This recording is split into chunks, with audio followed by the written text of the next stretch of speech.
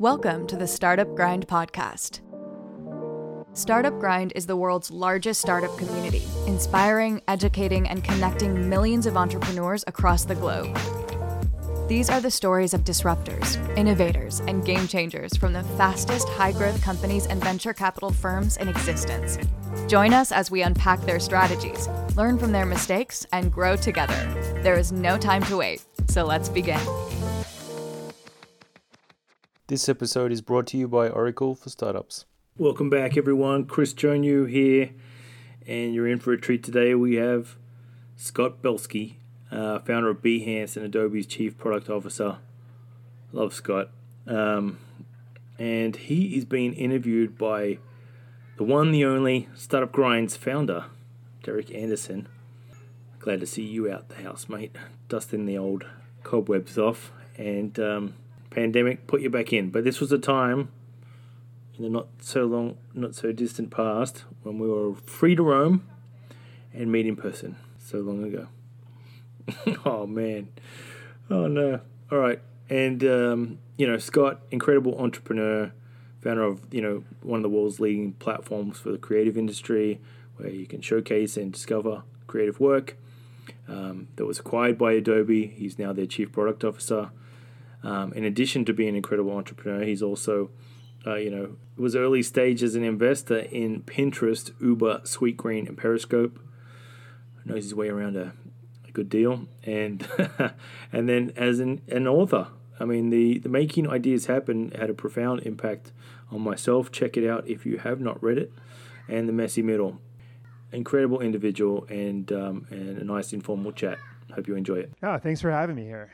It's great to have you, and of all the things to forget about what you've done, this thing I've been carrying around for many weeks, and also all day today, the author of The Messy Middle, which we're going to talk about, and it's a really fascinating book. And actually, Scott, I have the luxury of, as somebody that helped start the organization, seeing these different events and different people that are speaking. And actually, I didn't know you were speaking. But I've been reading this book. I've been listening to it. I've been reading it, and really enjoying it. And I heard you're speaking, and I tried to politely say to the person that was doing the interview, "Hey, can you not do the interview? Is it cool if I do it? Because I've got a lot of questions." So, thank you for being here. Really appreciate it. Let's just start with you as an entrepreneur and the company that you started with Behance. So, well, actually, with first, where I'd like to start is we have this, and there's this chart in this book, in The Messy Middle, that has this. We've probably all seen it, where it's sort of like the curve of success, and the career curve, and just kind of goes like this.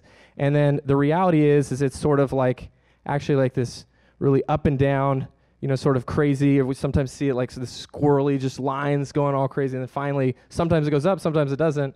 Where are you in your career right now? Like, where do you see? You've had a very interesting career, but where do you see yourself right now on the career curve? I mean, listen, I think that I like to stay in the middle, because I feel like that's what keeps us grounded and hungry and hustling, and for me, like, deeply engaged. And I find myself most happy personally when I feel like all my skills are being flexed in some way. And I think that in middle journeys, that's where you're put to the test.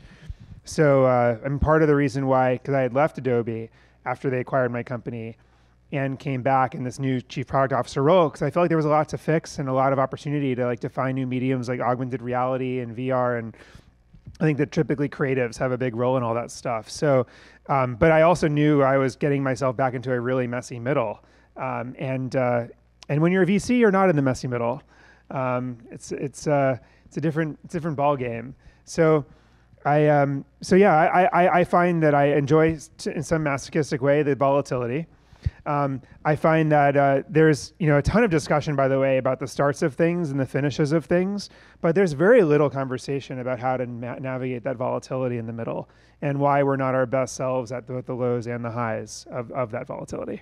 Yeah, it feels like too, over the last 5 or 6, 7 years, I've been in the Valley for 13 years, but it feels like over this last period of time, like, being an investor is like the peak of success. Like, if you can become an investor, like, you've made it, and you were an investor, and with an unbelievably good firm, a great firm, and then you left that, and then you dive back into the mess.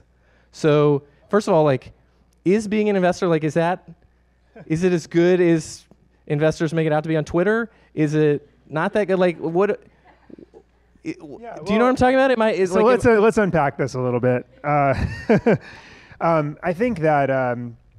Well, first of all, I was very naive going into venture capital because I just assumed it was all largely the same, and you were either at a great firm or a medium firm or an up-and-coming firm, and I blatantly generalized everything in that way. And the truth is very different, right? Every firm has its own playbook. You know, some firms get to see every company that has term sheets from other firms because they want to see if your firm will give them a deal at the last minute. You know, some firms are like hustling and trying to get every deal they can get. You know, and many firms are playing a certain edge or angle of some value-added services, which are always overpromised and under-delivered, by the way, always. You know, and I think that as an angel investor, I found that one of the things that was helpful to me is that I was also making product, and I had a product and design background and obsession, and teams that found that I could add a lot of value with a little input because of my obsession in those areas would come to me, and I would be able to help them in a small way and also learn from it and apply it to my day job. But when I left and went into venture capital full time, I assumed that the same superpowers and the same interests would just apply and were transferable in any kind of context, in any type of firm, at any stage, or early stages at least. But again, I found that it's very different. Very quickly, like 3 weeks in, I felt like I'd hung my spurs way too early, and I wasn't doing what I love anymore. And then I realized that any minute spent with an entrepreneur that you weren't going to invest in was in some ways a poor minute spent, because you should always be optimizing for the deal that you're trying to close. That's the VC mindset. My mindset is I like to talk about the potential of the product and the potential of people, and that just gets me excited. And sometimes that leads to nothing now, but something 3 years from now. But that's just not how VCs necessarily think in like the deal flow mentality of Silicon Valley. So I learned a lot of things like that, like what my interests and superpowers were really quickly. And then I realized like, oh my God, like I don't want to do this for the next 15 years. And that was like the journey of how do I figure out what I'm actually meant to do. So it was in some ways like a career, unexpected career blip for me of suddenly being like, wait, I'm not in the right place. I did everything that everyone was telling me I should do next. Like everyone was like, you should be an investor, you should join a firm like Benchmark and everything else, but it didn't click. Okay, so one more question on this, and then we'll move on to more interesting things. But I like one of the most interesting things about Benchmark is that, and why every investor in the world wants to be a Benchmark partner, because everyone has equal economics, right? So you come in, even if you weren't in the fund, you get equal economics in the deals that are closing. Am I understanding? Yeah, that and it's an amazing model. Right, amazing model. And if you talk to investors, this is what they say on the outside, that there's the best investor partner dynamics at Benchmark, better than any other firm. That's what outsiders say. I don't know if it's true, but the question is, with all of these deals, I mean, Benchmark with Uber, with all these crazy deals coming down the pipeline, I think there's a huge financial windfall, and maybe you negotiate these things, and that's none of our business probably. I haven't read about it, but there's this huge financial windfall coming if you just stay there, if you just stick it out a while, and it feels like you decided to forego some of those things in order to do what you thought was the right thing to do, or because your heart wasn't in it. Well, listen, you have to be in a thing where you feel you'll be very successful. Yeah. And I didn't, we all are in moments in our career where like, wow, like we feel like we see the matrix, and it's like, okay, I can figure this out. I can solve any problem. I didn't feel that way. And I, and it was sort of like a jolt to me, because I had expected to. So, and I don't think that you can be really like that successful and most importantly happy over the course of your life. So for me, it was like, okay, do I want to be doing this for the next 15 years? Should I be doing this? And this was like mutual with my partners. Like they saw that I was having a hard time like loving what I was doing as well. And so then it's a question of, okay, well, what my partners did is said like, well, what relationship would you want? Like what role would you want? And I opened like Quip, and I made a doc of venture partner. I kind of described to them what I felt like I would thrive in doing, and they were like, great. And so we talked about a way for me to stay as part of the family. But listen, like I think the career lesson I learned was, don't do something just because everyone's telling you it's what you should be wanting to do. Recognize that feeling fully utilized is directly correlated with happiness. And just because you take a job that will pay you a little more, if you're not leveraging the skills that you have or utilizing your potential, like you're going to start to feel a little depressed. I was starting to listen to all this like Johnny Cash music and I realized something was wrong. So I think you have to like have those moments of truth. Otherwise you're not going to be successful in the role. Yeah. Well, and I think is we're trying to decide, is this something we should go for? Should we leave the great job that we have? Should we leave the money that we have on the table? Should we go join a startup that is, the success is not assured and taking a pay cut to do so, but it feels like the right thing? I think that's, we all, probably everyone in this room has wrestled with that at some point. And it's interesting to see, somebody, where you're at kind of continue to wrestle with those things and be what sounds like very intellectually honest about it. Cause it's like the logical thing is just stay there and, put your head down for a few years, and financially logical, but like, what's the logical thing for me, for my progression in my heart, what I should do? And it's, I want to keep building. I want to, keep making an impact. Totally. And, I still work with the team, on different things, and I'm still, actively engaged as an investor, especially on the seed stuff. So, I tried to find a way to be able to do, what I love doing. As simple as that. But I just, you're right. Like you can't fall into like the spotlight of seduction.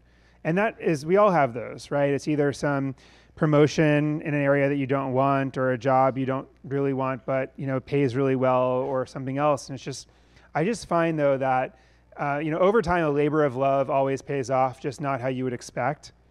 But the corollary is also true, or the opposite's also true. Like over time, I think something that you don't enjoy doing also hurts you in ways you never expected. And I find both of those to be true. Yeah, that's a great insight. And I wonder if you could just go a little bit deeper on that, of the things that when you say like in the long run it maybe pays off, or like if it doesn't financially pay off, or like can I still look at that as a win? I mean, can I look at? I think there's so many examples. I'm thinking of like as an entrepreneur, Totally. Going, it's like, hey, I felt like I followed what I needed to do or what I was supposed to do, and it completely bombed. And it's more nuanced, because here's the thing. I mean, and we all have stories like this, but I just, my friends who have literally like been super passionate and knowledgeable about something and have just pursued it, even despite sometimes the short-term, optimizations they could have made. What ended up happening, even if the venture failed, is that they met like that great designer or engineer that they worked with on their next venture, or they met that investor who passed but had a lot of respect for them and who was their first investor in their next venture, because they were doing like what they love, and they were therefore coming through in the right way, in their best way, to everyone that they met. And is that a success or a failure? Like, did it bomb, but then it became this other thing? So that's the thing. Like I've just seen so many examples of, and I'd love to study this from a more like quantitative way, but I've seen so many examples of people, building their networks and other things that happen circumstantially because they were just like getting closer incrementally to the things that they love doing. And I've also seen people, take that job that was higher paying in finance or wherever else because they couldn't say no, and then they get like this like midlife crisis and are having affairs and are miserable. True story. Is forecasting enough when you need to analyze and take action? Meet the startup that says no. What's needed is super forecasting. Hi, it's Mike Stiles, and this is Meet the Startups for the week of August 26th, brought to you by Oracle for Startups. How can you be happy with forecasting when there's something out there called super forecasting? Startup founder Tony Nash and his company, Complete Intelligence, are making super forecasting possible with a highly automated, data-intensive AI solution. Part of what makes it so super is there's zero human bias. No spin or wishful thinking allowed. Complete Intelligence is helping organizations visualize financial data, make predictions, and adjust strategy on the fly. That gets you things like smarter purchasing, better supply chain planning, smarter cost and revenue decisions, but it's intense. More than 15 billion data points are run on Complete Intelligence's platform every day. To get where they needed to be on performance and price, the company moved from Google Cloud to Oracle Cloud. That did it. Computing is at peak performance, and Complete Intelligence's global customers are reaping the benefits. That's super. We asked Complete Intelligence CEO Tony Nash what this pandemic has done to forecasting and supply chains. We've seen a big shift in how managers are looking at their supply chains. As a result of COVID-19, companies are eager to understand their cost and revenue risks, things like concentration risk and the timing of their cost, that sort of thing. We're helping our customers with timely and accurate information to make smarter cost and better revenue planning decisions. What startup doesn't like better performance and lower costs? Oracle has a startup partnership for you at oracle.com/startup. I'd love to talk about community, and could you talk to us a little bit about how you, in the early days of Behance, how you thought about building the community there? First of all, just tell us, what does community mean to you? Yeah, so it's a great question because, community is thrown around a lot. And I think that a lot of companies intuitively know that building a community is a competitive advantage. You're going to keep these people. It's a retention strategy. It's something that ends up growing through a network effect in a way organically that you don't even have to pay for. And there's so many lucrative aspects of community. I think the first insight is that, is that a great community starts as a utility. For Behance, people wanted attribution for their work. They wanted to better manage their portfolio online and get discovered more easily and at a higher velocity. For Pinterest, people wanted to have a better version of Delicious, that bookmarking engine that wasn't visual. Well, Pinterest was visual. And it was like, okay, now you can pin the things that you like that you may want to buy. And initially, that was for you, even though, of course, now Pinterest is about discovery. And so and Behance is also about discovery in some ways and connecting to get jobs and whatever. So I think that a lot of communities end up having sort of secondary deliverables, but they need to ground themselves with what their core utility is for participants in the first mile of the customer experience even. So I also think that another litmus test for community is whether you kind of feel weird using the utility that community provides under another person's brand. So for example, a lot of people say SoulCycle is a community. Well, actually, it's a place down the street that has bicycles, right? However, when you use one of these devices, have this experience at a non-SoulCycle branded class, it just doesn't feel the same, especially if you've been inaugurated into the SoulCycle experience. And so in some ways, that's a litmus test for, is it a community or not? Well, when I spin at another place, it doesn't feel the same. So yes, it is, because otherwise it's just branding and other sort of hard to describe elements. So I think when you're trying to build a community in a business, you're trying to build those extensions that just distinguish the experience. You talk in the book about being when you're building a community, you should be a steward versus being an owner. And I wonder if you could talk to us a little bit about how, which I think a lot of us that are in community building feel that way, and those are the best communities, the ones that are sort of not intrinsically motivated, they're sort of in it for the right reasons. But how do I build a community on top of a business and still sort of keep what makes it special, but also do what's right for building a big company? Right. Well, it's an important question, especially as companies grow and start to take advantage of their communities for revenue or go through an acquisition. I remember one of the first things that I had to teach my colleagues at Adobe when we were acquired in late 2012 was that Behance doesn't belong to us. It belongs to the people. If everyone goes in and clicks delete for their portfolio tomorrow, it's nothing. Literally, the whole thing evaporates into nothing. So we can't call it the Adobe community, and we also can't start to be the overlords that police the community. We have to be able to allow people to post things in their portfolio that we wouldn't want to post on our own web pages as adobe.com. There are photographers who focus on nudity. They should be able to post their portfolio online. There's all kinds of creative expression that one person would not like and another person would. So the important thing to do when you're operating a community is to have that ethos of stewards, not owners. So what does that mean? It means you can't tell people what to do in the community. You have to have policies that are transparent and you can enforce them. but you can't like just make decisions. It's not like it is more of a democracy because people need to feel like it's theirs as opposed to yours. And also there has to be a certain degree of transparency. There has to be a process of reconciling different viewpoints. We have in Behance all the time, someone comes to someone else's work and says, you ripped off my idea. Okay, so that can be on the spectrum of you literally took my imagery and you're using it without my permission, to you kind of leveraged my style and you created something entirely new with it. And like, how do you determine what gets taken down? Where's the line? And so that's another example of like stewardship as opposed to like ownership. When you started, what phase of building Behance did you actually start that? And then what were the initial, like, is it something you said, hey, we're going to build a community with this? Is it something that just happened? And what was the reaction of the other people in the company or people around you to spending time and energy doing that? Yeah, in our case, it was always from the very onset. It was part of it. I mean, you always have to have empathy. One of the cardinal rules, I believe, and one of the reasons why a lot of Silicon Valley startups fail is because they're founded out of passion for the solution as opposed to empathy with the person suffering the problem. And so we get very strong-willed about like what we believe is the end state and the solution to this big problem in the world. And then we just go off and solve it, and we work 2 or 3 years, and then we realize that we were 30 degrees off of like what the right solution was, aka we didn't have true product market fit that would scale, and therefore it folds. And so with Behance, one of my fears was always like being 30 degrees off.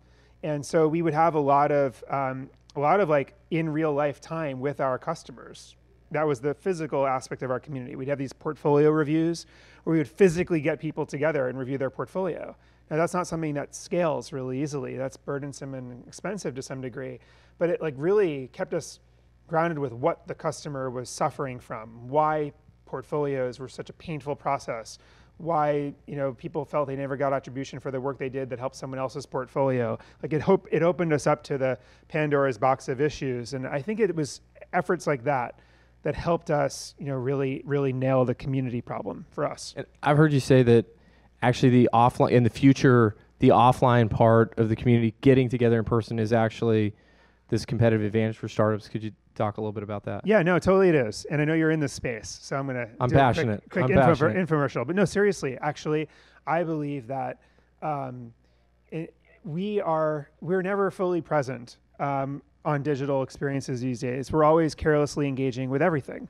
We go to websites and we kind of half read it. We scroll down and look for some keyword or image or whatever. We don't ever fully take in anything. And I would argue that the only time we fully engage our senses and take in something with an open mind is in spaces like this, when we talk to people and we look at their eyes and they're not like tuning out to like, tuning into 5 other things at the same time. And so in some ways, that has become a competitive advantage to companies to be able to have that sort of experience with their customers. And I think unless you have like a sales event, which some people don't want to go to, then it's really like conferences and community gatherings, like customers meeting customers, helping each other. And if you can prove that space to be valuable, then you've got a leg up on all of your competition. It feels like that the digital world and the promise of social media and going online and meeting people, that there was so much, it was so hyped up. Like, this is going to be so amazing. Like, you're connected with the whole world and all these great things are going to happen. And in reality, like, a lot of terrible things happen online, and like, it's made us less connected. It's made us less involved and less engaged and more sad, and it's had all these negative effects. It feels like the world is sort of, and we see this every day, like it's swinging back, like saying like, no, you know what, like life wasn't so bad before my smartphone. Like, I think I was happier before I was checking Instagram 6 times a day. Yeah. And so I think as people building products, like we got to figure out how to bring more joy into people's lives. And if as you're saying, like, and it sounds like you figured this out a decade ago or longer, like getting in front of them, as difficult as it is, like this can have a real impact, not just on them liking your product more, but just on making them better human beings. I think it's true. And, it's funny, like I travel a lot between the East Coast and West Coast, and I have this sacred time in the plane. And I find that this forced period of disconnection is also a competitive advantage, because everyone else is like pecking away at the collective inboxes of their life, trying to stay afloat, living someone else's to-do list, right? And here I'm forced to, for a few hours, think and like unplug. And I love it when the Wi-Fi is out, because it's like, oh, all right, yeah. I get to process, and I've started recently to like pay attention to, what do I end a flight with I didn't have before I started the flight. And sometimes it's a potential solution to something. It's some intro I should make that I never thought about until I really crunched through the problem and who would be the right person to work with that startup, or who would be the right partner for this product or whatever. And so maybe disconnection is a competitive advantage in this ultra connected world. And maybe, we should take that to heart.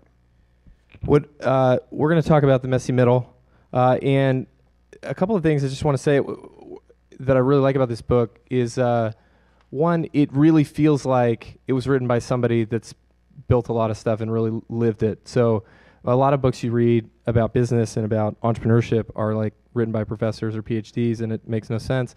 But I really like, as you were telling some of these stories, like I really felt like I've had that exact same story.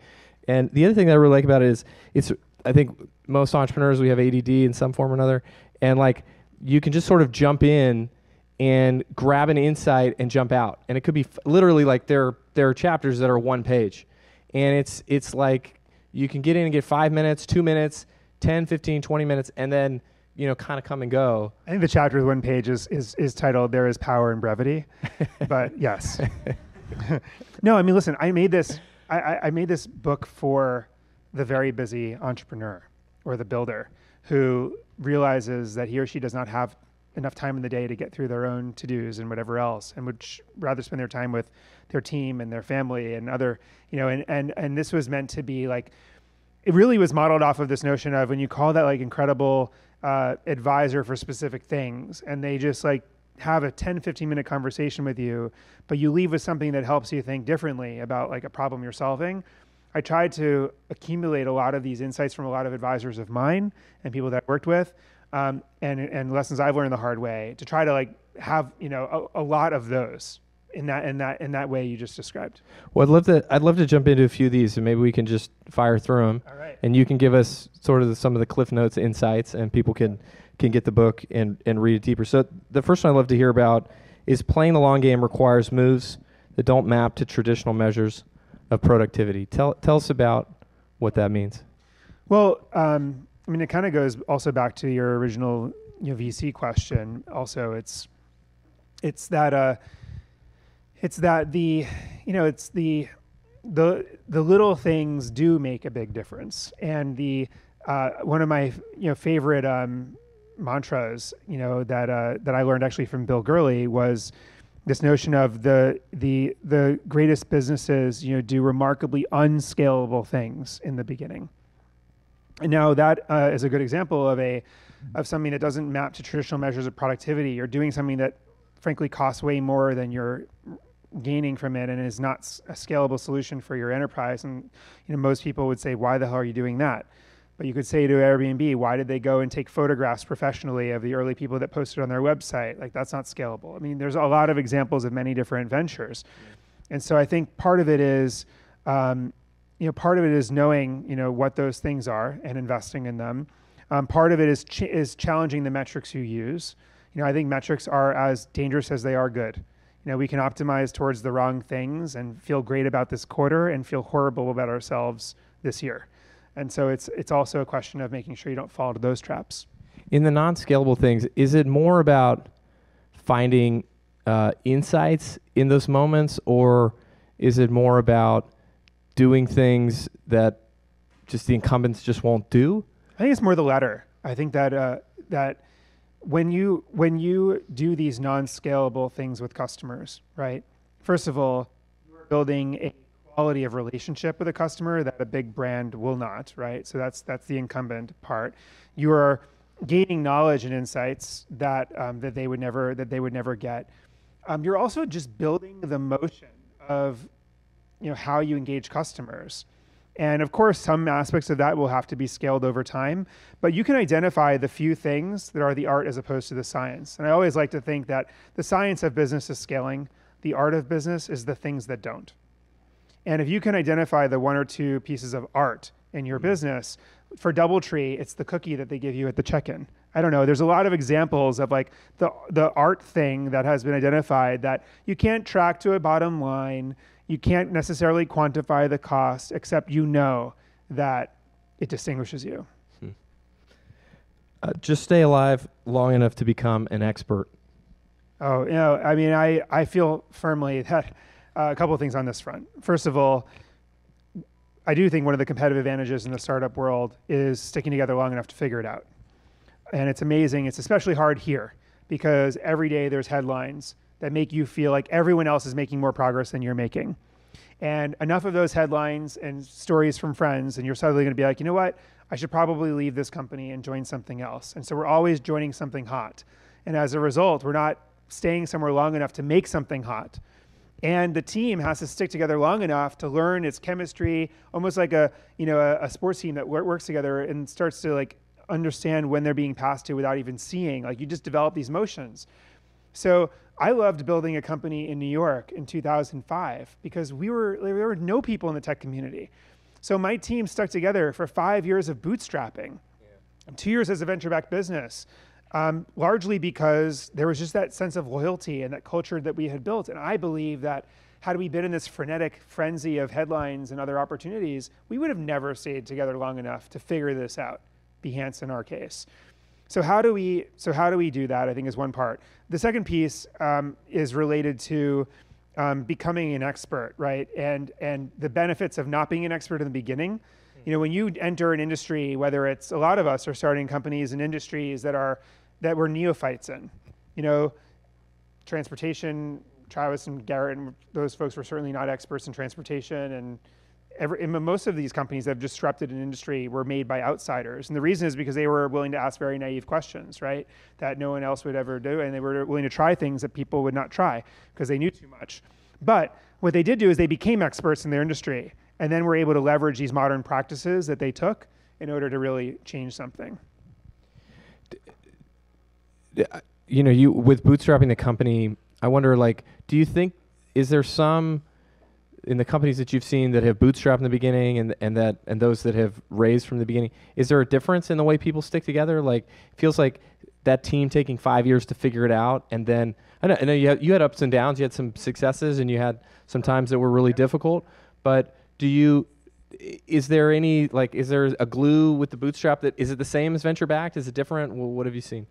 Yeah, well, I think it's different in the sense that there has to be more transparency and there has to be more resourcefulness when you don't have resources. And we can talk about that later if you want. But I think the most important thing we built was, and it sounds trite, but a culture, right? We actually loved working together, and that kept us together when we were pretty hopeless. We also did a lot of hacks and tricks to stick together, which I don't want to preempt your questions, but there were a lot of like rewirings of the short-term reward system of the team that were required to get us to stick together for that long and stay loyal. Well, let's talk about culture. So one of the things that I thought was an interesting insight is that you talked about how culture is created through the stories that your team tells. Could you tell us why that matters? Well, I think that a nice analogy I like to use to the startup journey is that, especially as the leader of a startup team, is that you are driving this like 10-day road trip with the windows blocked out in the back seat, so your team can't see where they are and if they're making any progress. And if you narrate them through the progress and milestones you're making along the journey, they will stay sane. But if you just leave them in the dark and tell them, here's where we're going, like be quiet and do your job and I'll get you there, like they're going to go sounds like an crazy. Awesome road trip. It depends what you're doing in the back seat, I guess. But I think that we are the narrators of the journey. Like our job is to narrate the progress we're making. And there's research to back this up. So this woman that I studied with at business school named Teresa Amabile at Harvard studied creativity in businesses.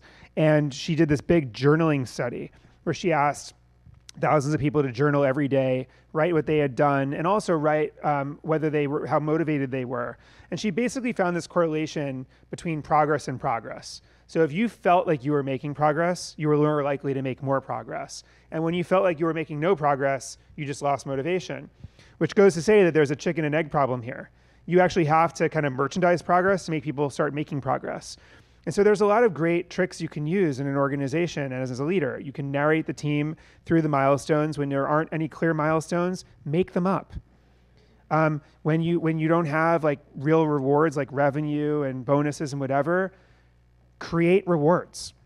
I mean, a funny story for us is that we made up a name for our company, Behance, and it meant nothing. So when you typed in Behance in Google, it meant, do you mean Enhance? Do you mean Enhance? Do you mean Enhance? And we were like, damn it, like at some point we will no longer be a mistake. And so we decided on a 6-month time frame, we were no longer to be a mistake. And we did all the SEO work we could do. We got so many portfolios published in that time frame with link backs to blogs. We were playing a game that was actually pushing us in the right direction long term for the business. But the near-term reward was just that Google would recognize us. And then lo and behold, it's like 2007, an engineer comes into work, types in Behance, and we came up as a legitimate search result. And I kid you not, Beyonce became super popular in 2008, and we like lost our SEO again. It was. I do love that story. And you don't think it was because after you got it, everybody moved on to something else, or you really think we got it back again? You got it back pretty quickly, but yeah, I mean, you got to like make these games, and you have to. But this is the part of leadership of startups that no one trains you for, and it's actually even weird to talk about because usually you're just talking about strategy and hiring people and whatever else, but you have to have this repeating yourself and repeatedly. You have to have this narrative. You have to make up these goals, and you have to like merchandise it. So here's another one of your insights. When you have the right people, there are no rules for structure. Explain why that's the case and how I know if somebody is one of those right people or not. Yeah. So, well, here's how I would put it: is that when you start a company or a team, and it's 2 or 3 people around the table who are super aligned with what needs to happen, you don't need any process because you're ambiently always talking about things. You're totally aligned. You're all there for the right reason. Like everything is just so greatly aligned that you're able to run circles around incumbents. You're able to build so much in that early period. It's mind-boggling how productive you can be. And then you hire more people in more regions, in more groups with different leaders and structures. Some people get more equity than others, and suddenly there are a lot of misalignments in the organization. You know, she's working on this because she thinks that's most important, but that's not as important as this thing, which he thinks is most important. And then everyone's just kind of working in different ways. And what does a leader do? They throw process at the problem. Okay, well, now we're going to have a stand-up every Tuesday morning, and we're going to nominate so-and-so to be our program manager, and he's going to keep us on point, and we're going to have these check-ins, and everyone has to make their daily and their weekly KPIs, and you build process, and to some degree that's great. But then you sometimes throw so much process that it slows people down, people get demotivated, they start spending more time in process than doing the work that they love doing, and that's when you become the incumbent that a startup disintermediates by not having so much process. And so if you think about it, when you have a misalignment in a team, big or small, there's always 2 ways to solve it. One is process, but one is also more alignment. So what are the shortcuts to more alignment? One of my secret weapons is design. I find that a prototype is worth 1,000 meetings. When you can show people what we're trying to achieve. One of the things I also always encourage teams to do, in fact, on a call on the way here with an entrepreneur, is build your splash page before you even start building your product. Why does that make sense? Because your splash page, your website, is a proxy for every story you will tell a new prospective employee, a new investor, and not to mention customers. But it is also a way of forcing alignment across the team. It's like, this is what we're trying to build. This is the value proposition, go-to-market, business model. These are the screenshots that customers will find most compelling. Is everyone aligned? And then from that point on, prioritization is a lot easier. That's a great insight, and that's something that I've never heard before about design, being able to align people. Be frugal. That's another one of your insights. Be frugal with everything except your bed, your chair, your space, and your team. I'm like having. I say I've done like 100 of these. No one's ever asked me about that insight, so I'm glad you asked. It's very well said. So talk. Why is it important to be frugal on everything except for those things? Yeah. Well, listen. it's really about one of those like penny wise, pound foolish things that I think a lot of startups do, which is we're trying to save money, we're trying to be nimble, but what are the few things that not only have a step function impact on people's productivity, but also like their happiness? And I mean, those are a few examples. Obviously, like giving people screen real estate to see as many things as possible and work more effectively. How could you not do that? How could you say, oh, we're going to get everyone these mini screens because we have a discount at bulk rate or whatever? Chairs and some of these things like that. I think space. My co-founder Matthias like really convinced me early on for Behance that the space that we work in impacts the stuff that we create. And we should spend some money on the space. I was like, Matthias, we're bootstrapping. Like the last thing we should be doing is buying like plants and rugs and shit like that. Like we got to stay focused on what matters. He's like, no, like this really, it just, it changes the way you, and maybe that's what helped get us to stick together for 5 years to figure it out. Like maybe some of these things actually move the needle in ways we didn't anticipate. So I think you have to find the things that you believe are important for like core convictions about health and happiness, and then you have to stick with them.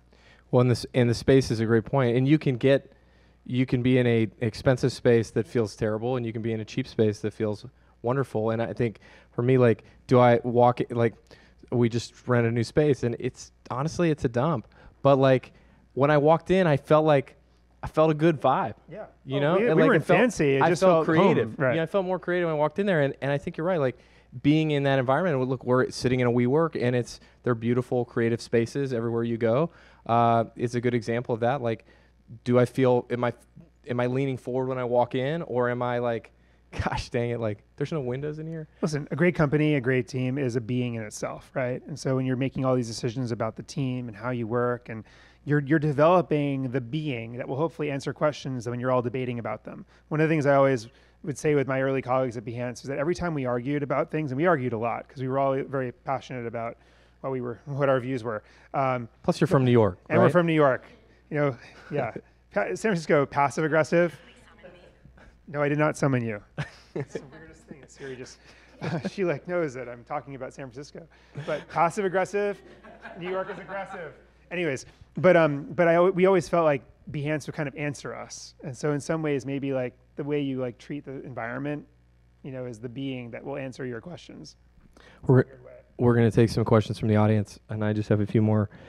In the ask for forgiveness, not permission, in the era of GDPR and everything that we're seeing about, build fast and break things, like how do I as a startup, and I wrestle with this, like how do I as a startup still be scrappy, still like go for it, but like not get myself in a short-term problem, or what we see with these some of these big tech companies, like a huge long-term cultural fabric, of the company problem?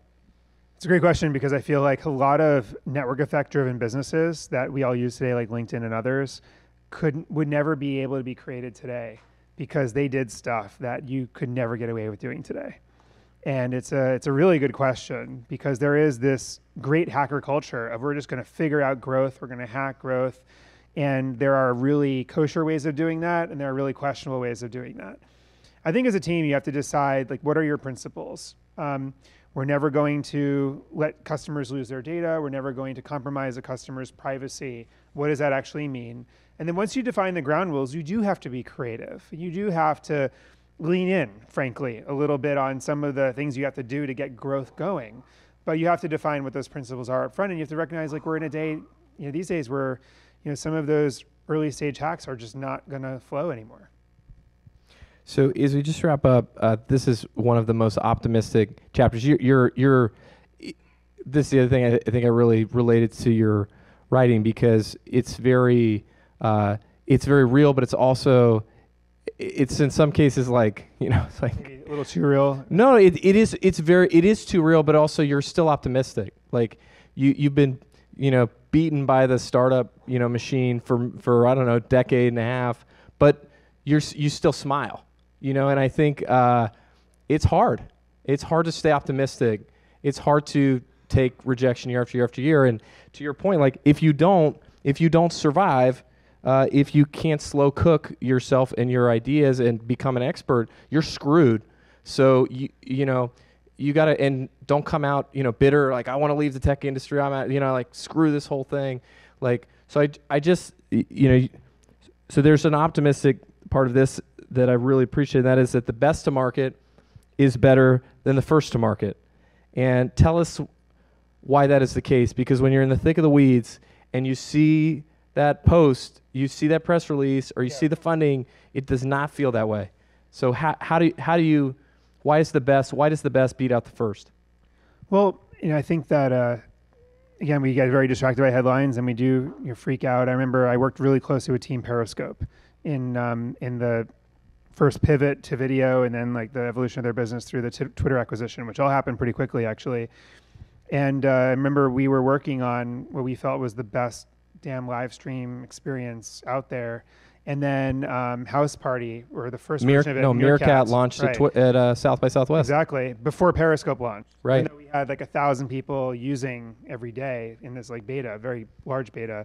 And it was just like, they beat us to the punch. But Meerkat had clunky UI. It was just like true MVP. And we had really polished Periscope to be something that we felt was much better.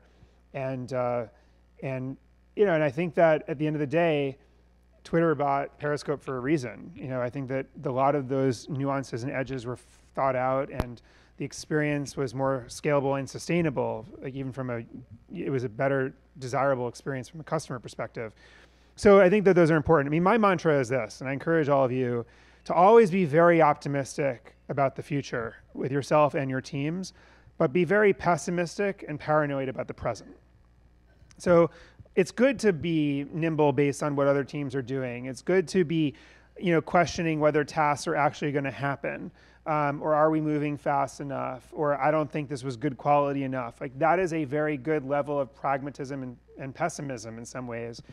But it always has to be countered by, but we're going to figure this out. Like we have the team to do this. We have the vision. Like we know where we need to be. We've got all of the right projects moving forward. And what we get wrong, we have the motions to fix and get right. Like, that's the type of thing you want to leave your team with.